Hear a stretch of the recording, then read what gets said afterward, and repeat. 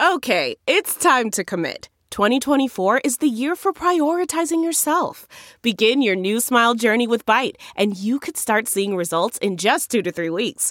Just order your at-home impression kit today for only $14.95 at Byte.com. Byte Clear aligners are doctor-directed and delivered to your door. Treatment costs thousands less than braces. Plus, they offer financing options, accept eligible insurance, and you can pay with your HSA, FSA. Get 80% off your impression kit when you use code WONDERY at Byte.com. That's BYTE.com. Start your confidence journey today with Byte. Okay, picture this. It's Friday afternoon when a thought hits you. I can spend another weekend doing the same old whatever, or I can hop into my all-new Hyundai Santa Fe and hit the road. With available H-Track all-wheel drive and 3-row seating, my whole family can head deep into the wild. Conquer the weekend in the all-new Hyundai Santa Fe. Visit HyundaiUSA.com or call 562-314-4603 for more details. Hyundai, there's joy in every journey.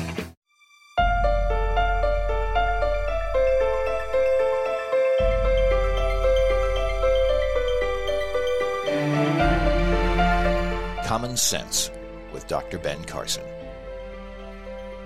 Hello, everyone. This is Dr. Ben Carson, and we are here with another podcast, Common Sense with Dr. Ben Carson. You know, common sense is not common anymore, is it? How often do you find yourself, asking yourself, what the heck is happening after you look at a news broadcast? And as I travel around the country, everybody's saying the same thing. What is going on with our country? But the role of media is something that we want to talk about today. You know, the press is the only business entity that is protected by a constitution. Of all the things going on in this country, it's the only one. And that's because it was supposed to disseminate unbiased information to the people so that the people would know which direction they want to go in. This country was supposed to be run on the will of the people, of, by, and for the people. Now, a lot of people didn't think that that would work. The Europeans in particular thought that it was laughable, the ideal, because they were used to having a monarch and a ruling structure. And they said it'll never work. It was the great experiment. And when the Constitution was finished in 1787 and Benjamin Franklin came out of the hall, a woman said to him, "What do we have here, sir? A republic or a monarchy?" And he said, "A republic if we can keep it." But being able to keep that republic has a lot to do with the kind of media that we have. And today, to help us dissect this issue out, we have none other than John Solomon. How could we have anybody better to talk about the media than him? You know, he has been a prize-winning investigative journalist.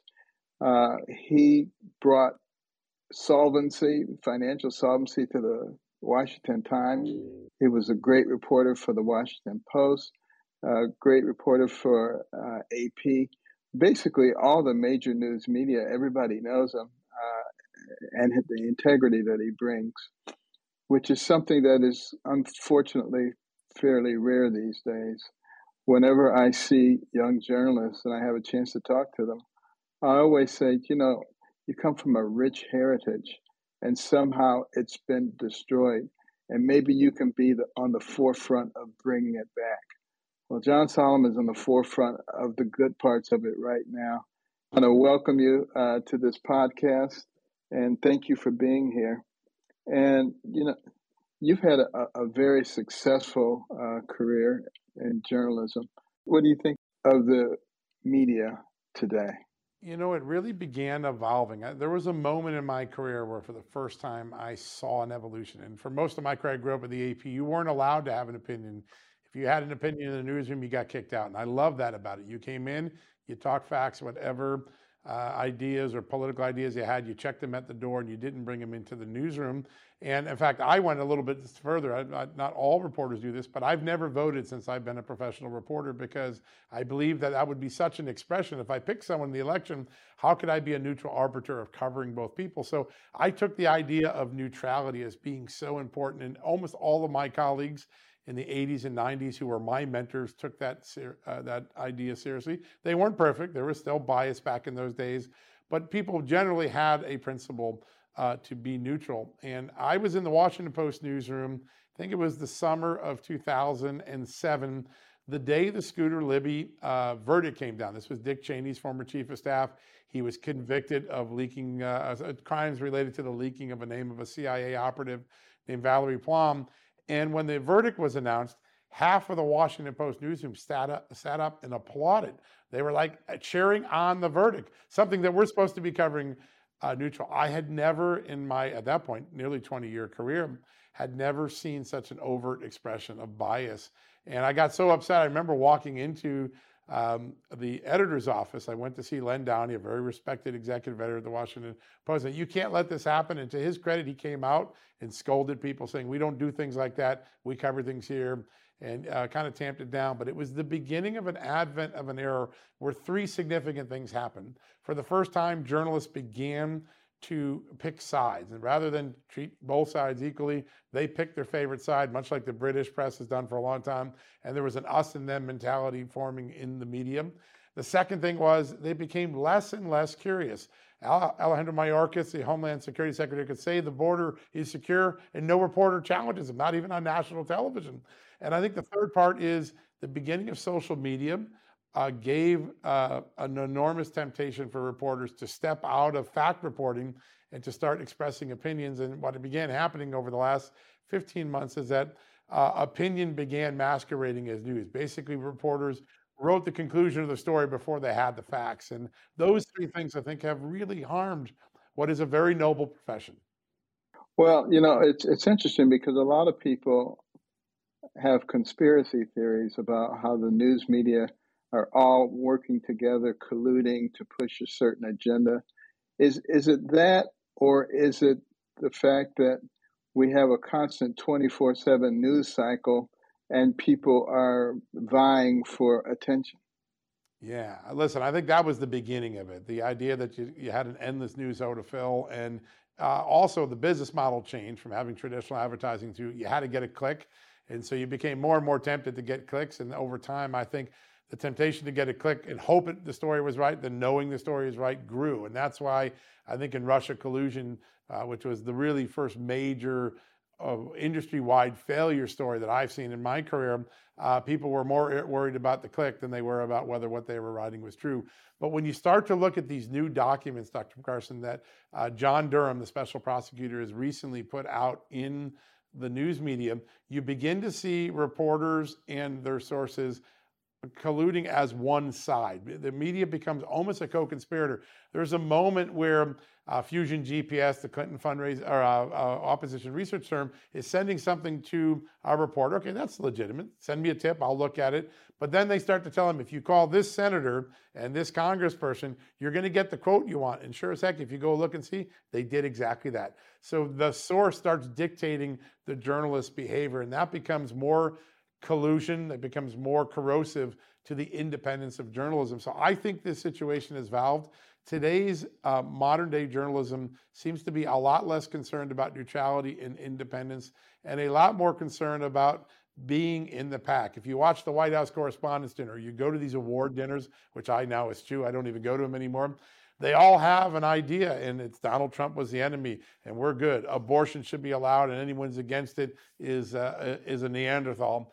The profession has become infused with ideologues, and the idea that facts are a neutral thing has faded. And I'm very worried that this is a very hard thing to reverse. I agree with you that the profession's off the rails. Well, I had my own personal experiences with it as secretary when all of the mainstream media came after me saying he's buying a $31,000 dining room table and trying to cut the budget at the same time.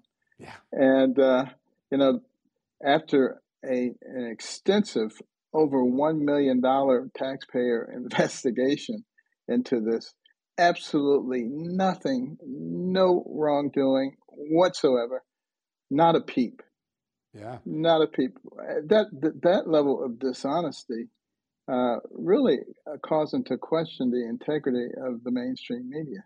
And think about it, at the same time, sir, you were being terrorized by that story, which turned out to be a legitimate purchase. The Hunter Biden story was being suppressed. And there's millions of dollars of corrupt deals occurring on Joe Biden's watch. The double standard that you would be subjected to something that really wasn't an important story. And then the other story, which has really significant long-term consequences for our security, was completely hushed by that same media group. I think that's why Americans have lost so much trust in the profession. But do you think there's a possibility that what Elon Musk has done will at least have a positive impact on the social media world?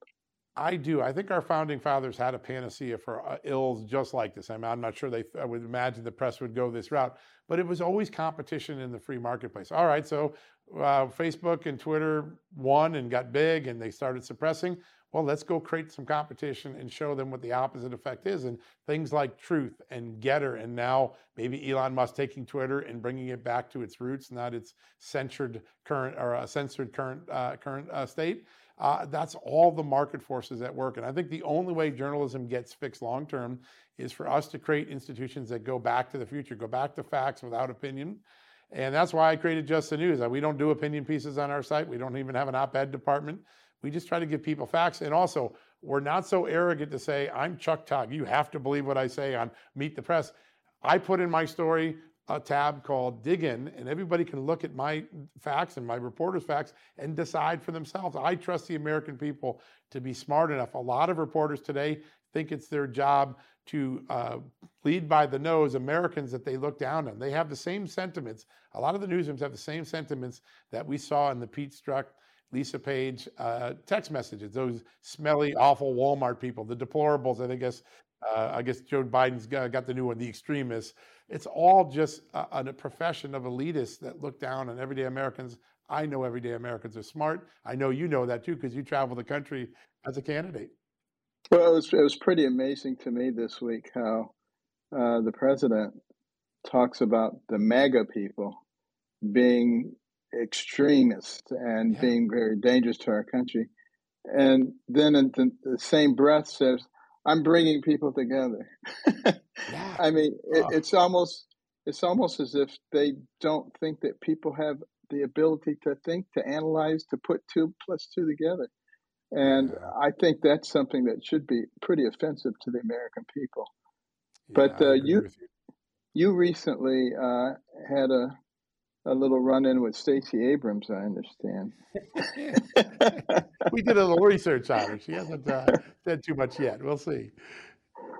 What do you think is going on there, or is that something you can reveal? Absolutely. Listen, I think it's fascinating what we're learning. And, I many years ago when I was at the Washington Times, I had the great honor to get to know Bob Woodson. And Bob Woodson grew up in the height of the civil rights movement. He was right there alongside of Martin Luther King and all the great folks. But at some point, he pivoted in a different direction, believing that the long-term opportunity for African Americans, for minorities, for the working poor in America was economic opportunity. And he saw a lot of his old guard stick in the 1960s mode and just keep this victimization going. And he used to use a term, he called it race hustlers, which is people that use race and they get rich off of it, but they never really make the situation better for the African Americans, the working poor, all the people they say they stand for. So I had this question not too long ago, as did Peter Schweitzer, the great author and investigative journalist. How does Stacey Abrams go in 2018 from having a net worth of $109,000, lots of student loan and a lot of debt, lose an election, and then fail up into being a millionaire? So we put that story together. By the way, I'm all for people being successful in business. I don't criticize success, but we wanted to understand how did she do it, because she wasn't a successful governor's candidate. She had not been a successful business person. Here's what she did. She formed a company that gave loans to small businesses by taking their future receivables, which is, we'll give you cash now. It's kind of like a payday lender loan. Right. We'll give you cash now, and then we'll collect your future receivables. Well, that's a very risky business. It had a 16% default rate. Banks would be mortified if they had a default rate that high.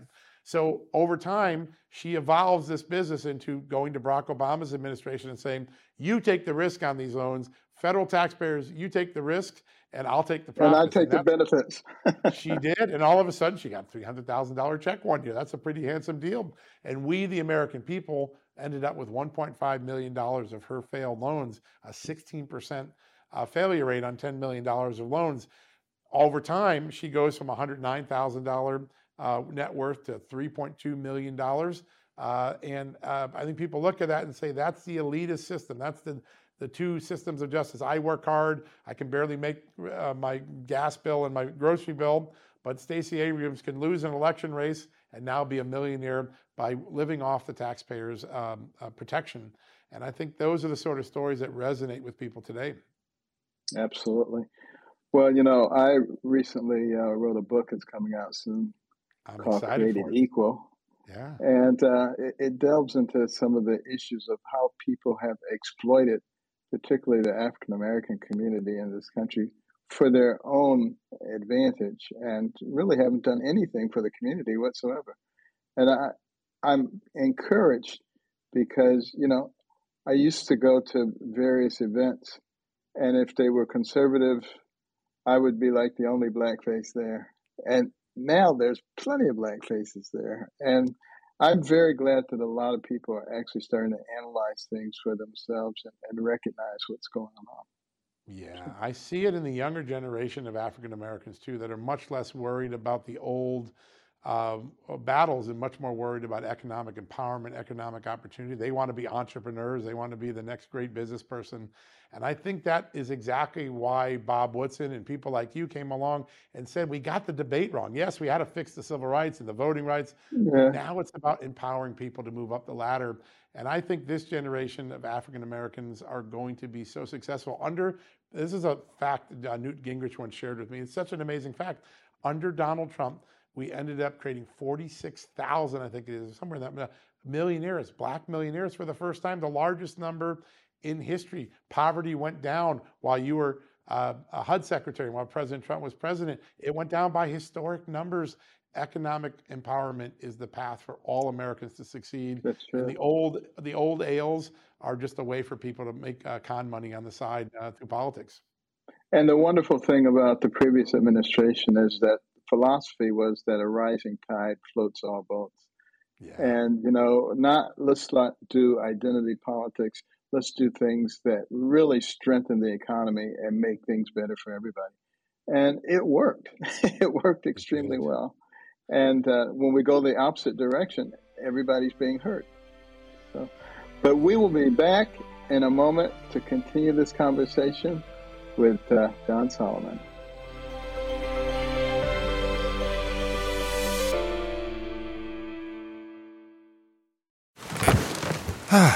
The comfort of your favorite seat is now your comfy car selling command center, thanks to Carvana. It doesn't get any better than this. Your favorite seat's the best spot in the house. Make it even better by entering your license plate or VIN and getting a real offer in minutes.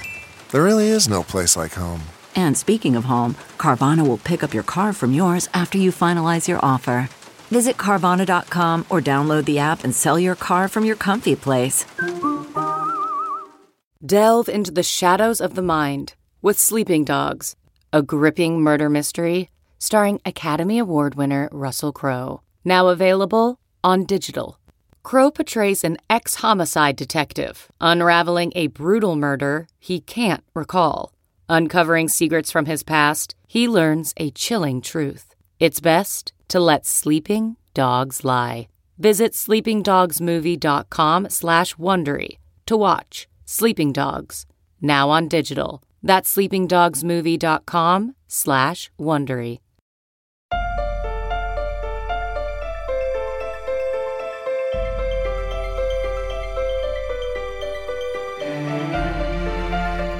And we're back with John Solomon on Common Sense. And you heard a lot of common sense just a few minutes ago. Well, now we're going to look for some more common sense regarding social media. Because, with people no longer reading newspapers and some of them aren't looking at TV that much, they're doing a lot of social media, however. What's a responsible way, in your opinion, for people to be well informed today? Not indoctrinated and pushed in one direction or another, but just to be well informed. Yeah, listen, I think curiosity is the first thing that Americans have to be more of. I think we took for granted for a long time that what we got fed in the New York Times or what got fed on our Facebook feed was going to be true. And we learned out that isn't true. We've created many false realities. The Russia collusion story, the Ukraine impeachment story, the Lafayette Square story, the Russian bounty story. The media, the traditional big tech slash news media giants gave us many bad stories over the last 6 years, often because they had a personal animus against the holder of the White House at the time, Donald Trump. So you have to be curious. You have to look beyond one headline and research things two or three. And I think more and more people that I meet, whether it's an Uber driver when I'm talking to them or I'm on the campaign trail talking to someone, people are now realizing I've got to read 3 or 4 things when I have time. I got to Google more than the first item that comes up in my search and get a more 360 view and then make up my mind. And one of the reactions we get at Just the News that people really like is they might look at the way I wrote my story or one of my reporters wrote the story, but they love being able to go in. One of the most popular click thing on my site after landing on a story is to click into our dig into and start looking at the documents, the video, the audio, the notes, and the research. We make our reporters do that. I think news sites that do that are going to help the American people get beyond their trust factor, help them be more curious. But I think in this environment, you can't take the first headline as truth. I think you have to be curious and go to multiple sources before you make a good decision. Now, it seems that everybody's playing to the court of public opinion as opposed to the court of truth. And I wonder if you ever had a chance to get to know Walter Cronkite. Did you ever meet him? I wish I had. I had never had the chance. It would have been an honor. Because reporters of his time, Huntley, Brinkley, all of these guys, they were very left-wing radical people, but you wouldn't have known. That's right. They were somehow able to just talk about what was happening without injecting their opinion to it. Why is that so difficult? You know, I think Twitter made it difficult. Facebook and social made it difficult. I saw this evolution at the rise of the social media companies in 7, 8, 9, 10, where people felt a need to be relevant, to have their voice heard rather than their facts heard. And I think that's the biggest transformation in our industry. People are more worried about the celebrity of their voice than the accuracy of their facts. When I got into the profession, I started at the wire services, which were very competitive. UPI and APA, UPI, they tried to beat each other by 30 seconds. That was called a victory. And the rule I was given on day one as a 17-year-old call reporter was, get it first, but first get it right. And today, people get it first and hope they're right, and then they just opinionate over the facts. And I think my father used to say to me, if you're going to be a reporter, no one gives a damn about your opinion. Would you please just stick to facts? And that has always stuck in my head. I love my dad. He had so many words of wisdom for me and still does to this day. But I think reporters suddenly found celebrity in social media. They suddenly found celebrity in the plethora of new television shows. When there's 15 cable networks instead of the 4 traditional news networks, reporters could go on, and the sound of their own voice became more important than the accuracy and thoroughness and fairness and balance and neutrality of their facts. And it's that transformation that I think that the industry is still struggling with today. Well, I guess if it's going to be solved, it's going to be we, the people, who have to do that by who we patronize. And I know there's a number of new social media platforms that are being established right now. And I understand that a lot of people are moving over to those new platforms. It's going to be really a matter of how much do we respect freedom of speech in this country. You know, everybody agrees that you have to control people crying fire in a theater. Right. But just in terms of their opinions about various things, there is absolutely no reason that we should be finding a way to curtail people's opinion, no matter how despicable they are. And somehow we've got to get to that, because what's going to happen to our children when they grow up under a system where they're afraid to say anything other than the standard, whatever is being told by their teachers or their society. I'm very frightened when I see this thing going on. And, when you see what's going on with the indoctrination of our children right now, do you think there's any precedent for that? No, and it really, there's an entire generation that we may have already, I don't want to say lost, that's the wrong word, but an entire generation that went through an academic system that we didn't have our spotlight on entirely, that you can see the effect. You can see young 20-something and early 30-somethings who were indoctrinated not to be curious, but to take whatever their professors told them as truth, to believe that abortion is the only lawful way in America, to believe that Republicans are the crony capitalists of the world. They were indoctrinated, and it's going to be very hard for that generation to sort out the propaganda they were given in the universities particularly.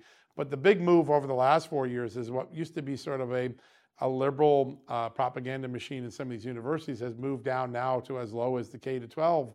And I think parents woke up to that very quickly. Maybe it's the great blessing in disguise from a horrible pandemic. Parents started to be at home more with their children, like, they're teaching my son and daughter what?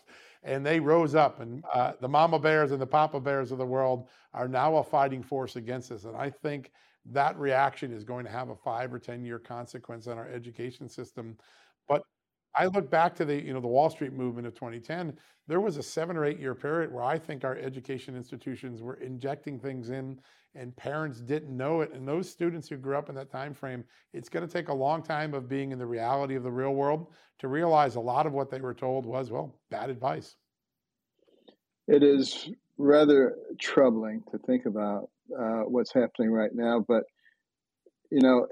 just in the last week with this leak of Supreme Court documents, when you stop and think about the long, hundreds of years tradition of being able to keep those things under wrap, and now suddenly we're in an atmosphere where somebody feels that they need to do that. To me, I get the impression that there are those on the left who feel that they are righteous and that their cause is righteous, and that whatever they do can be covered by that righteousness. And they don't have to really feel guilty about it or take blame for it. It's very much the same attitude that the jihadists have. You can kill people, you can lie, you can do whatever you do because your cause is just, and they are infidels. Did you get the impression that some of that could be behind this? Yeah, listen, there is you look at these protesters. I've been out in the streets. I've been confronted by them sometimes coming out, and once got pelted by a bunch of tacos coming out of a TV studio.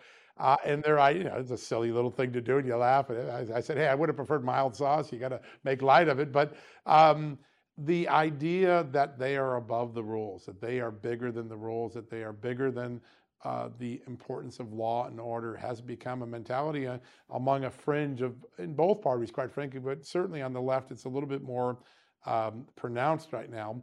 And so going to a justice's home and intimidating him is not wrong in their mind. Making threats, charging the stage, slapping people on stage, things that your generation, my generation wouldn't conceive to do because we knew law and order and rules mattered. There is an entire young generation that has been told rules don't matter. Chaos is the goal and the means justify the ends. And I think until we get back to the notion that order, law, morality matter, that there's a reason why we have this in this country, because society works better. We're going to go through some tumultuous periods. We went through this in the 60s. We survived it. And I think the gravity of our republic has a way of taking a pendulum that sometimes swings out of balance and pulls it toward the center. And I think we're at that moment now. The 2022, 2024 elections, I suspect, will be a market correction where people go back and say, oh, we tried the defund the police thing. We tried the CRT thing. We tried the woke thing. It doesn't work. We were worse off for it. And they'll come back to the common sense principles that make this country for 247 years the greatest thing. There's an amazing video that came out yesterday, Doctor. You probably have seen it by now, from Job Creators Network. And after the last 5 years of just hearing about everything that's wrong with America, Job Creators Network said, you know what? This is still the most exceptional country God ever created in the world. We need to get back to that a little bit. There's more that we agree on than we divide us. And the American exceptionalism is something we should be proud of. Barack Obama and Joe Biden have spent a lot of time telling us we should be ashamed of America. I think we're getting back to beginning to be proud of it. Well, I want to explore that a little bit more. We have to take another commercial break. We'll be right back with more Common Sense.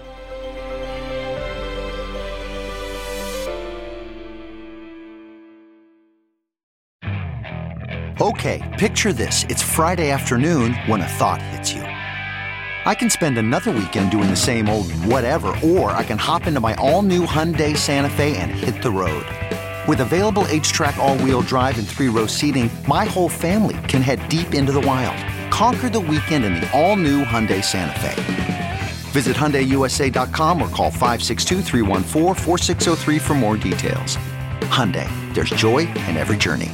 CarMax is putting peace of mind back in car shopping by putting you in the driver's seat to find a ride that's right for you. Because at CarMax, we believe you shouldn't just settle for a car. You should love your car. That's why every car we sell is CarMax certified quality, so you can be sure with upfront pricing that's the same for every customer. So don't settle. Find love at first drive and start shopping now at CarMax.com. CarMax, the way car buying should be.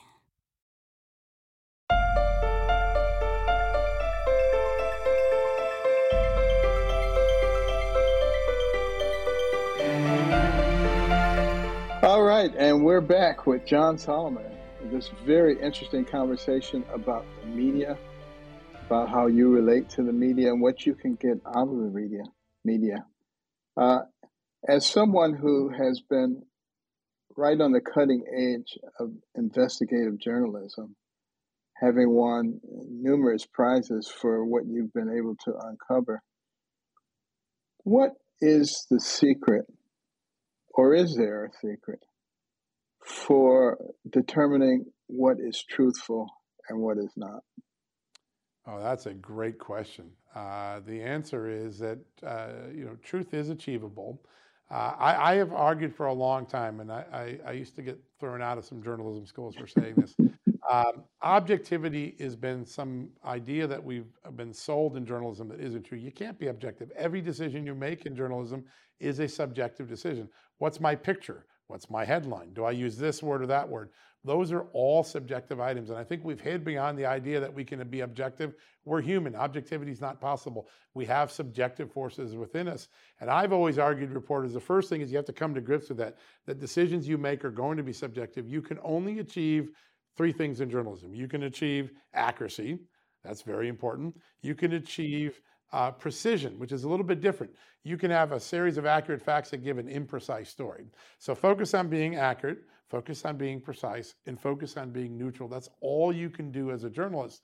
Those things are very achievable because if you talk to enough people and you get to enough documents and you're patient enough, you're curious and patient, most stories are easy to achieve. Even people who might not want to give you a story ultimately appreciate a journalist who wants to be curious and fair and get the bottom of a story, and they'll help you. I think too long today, most reporters don't want to get off their duff anymore. They want to tweet and make a phone call and call that journalism. When I first got into the profession, there was an extraordinary journalist. He just passed away a few weeks ago, Walter Mears at the Associated Press. Mm-hmm. And he's the guy that they wrote the Boys on the Bus at, a famous book where every day they would turn to Walter, the AP correspondent, and say, Walter, what's the lead today? Because he had such wisdom and understood it.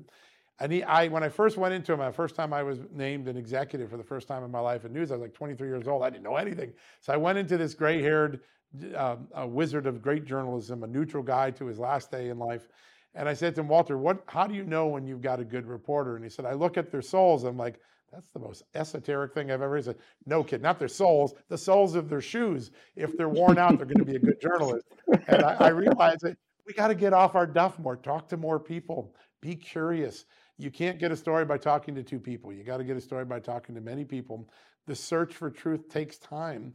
And I think what we saw in the Russia collusion thing was some guy named Glenn Simpson or Christopher Steele just bow-tied a story and gave it to journalists like, oh, that's so easy. It's great. Let's go with it. and they misled this country, not for 1 year or 6 months, but for 2.5, nearly 3 years. And we're still paying the consequences of it. The current Russia-Ukraine crisis has its roots in that dirty trick of 16. People need to be more curious. They need to do more work. I like to call it 360 journalism. Talk to a lot of people. Don't make up your mind until you're done with that process. We got to get journalists off their duff, off their Twitter account, off their cell phone, and get out and see real people like you did when you ran for the country. When you ran for the president, you were all over the country. You just get so much smarter when you talk to more people. Well, one of the things that I discovered in small hamlets in Mississippi or North Dakota, there are people there with common sense. And there doesn't seem to be a lot of that in Washington for some strange reason. Not today. Now, I'm hoping that historians will look back on the time we live in right now and just say they temporarily lost their minds. I think you're right. As a parting shot, there are some young people who perhaps are considering a career in journalism. As one of the premier journalists of our time, what advice would you give them? Well, the first is you're only as good as your next story. Never rest on your laurels of what you did. Try to go out each day and give people facts and trust that they can make up their own mind. And then as you do that, there's only 3 things you have to do. Be accurate, be precise, and be neutral. Don't pick a side. Do everything you can to just be fair to both sides and be neutral. I think if you achieve those 3 things, you're going to serve the American public. And I'd add a third thing now, because we live in this wonderful era. Be transparent. Everything you got, give it to the reader and trust them. They're smart. That transparency builds trust among your readers, your viewers, your listeners. And I see a young generation of students now coming out, some of my interns this year. They're getting excited about doing just that. And I think that journalism is a noble profession that's on its repair. I hope it's going to be repaired. And I think our country will be better as journalism gets fixed as well. Well, I'll tell you, you bring a sense of optimism to something that looks pretty dreary these days. Yeah. And knowing that there are individuals like you who can be mentors for a lot of the young people who are coming up, I think there's hope. We got to remember, this is America. This is not any other place. American dream. Who else has a dream? No one else has a dream. No. Only America has a dream. And it's born out of the guiding principles of loving your fellow man, caring about your neighbor, developing your God-given talents to the utmost so that you become valuable to the people around you, having values and principles, including truth, that govern your life. Those are the things that made us into an exceptional nation. We are an exceptional nation. And by God's grace, we will get through this period and once again be that shiny city on the hill. Thank you so much, John Solomon, for being with us, for sharing that wisdom with us. We really appreciate you. It's a great honor to be with you. And I couldn't agree more with your closing statement. That was beautiful. So great having John Solomon with us here today with a tremendous amount of wisdom. And we'll be right back with a final word and a prescription for common sense.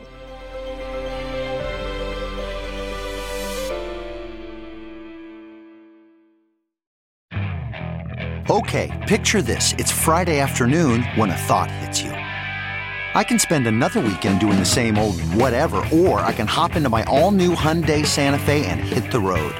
With available H-Track all-wheel drive and 3-row seating, my whole family can head deep into the wild. Conquer the weekend in the all-new Hyundai Santa Fe. Visit HyundaiUSA.com or call 562-314-4603 for more details. Hyundai, there's joy in every journey. What makes a life a good one? Is it the adventure you have? Or the friends you find along the way? Maybe it's pursuing your passion while striving to protect, defend, and save what you believe in every single day. So, what makes a life a good one? In the Coast Guard, we think it's all of the above and more, but you'll have to find out for yourself. Visit gocoastguard.com to learn more.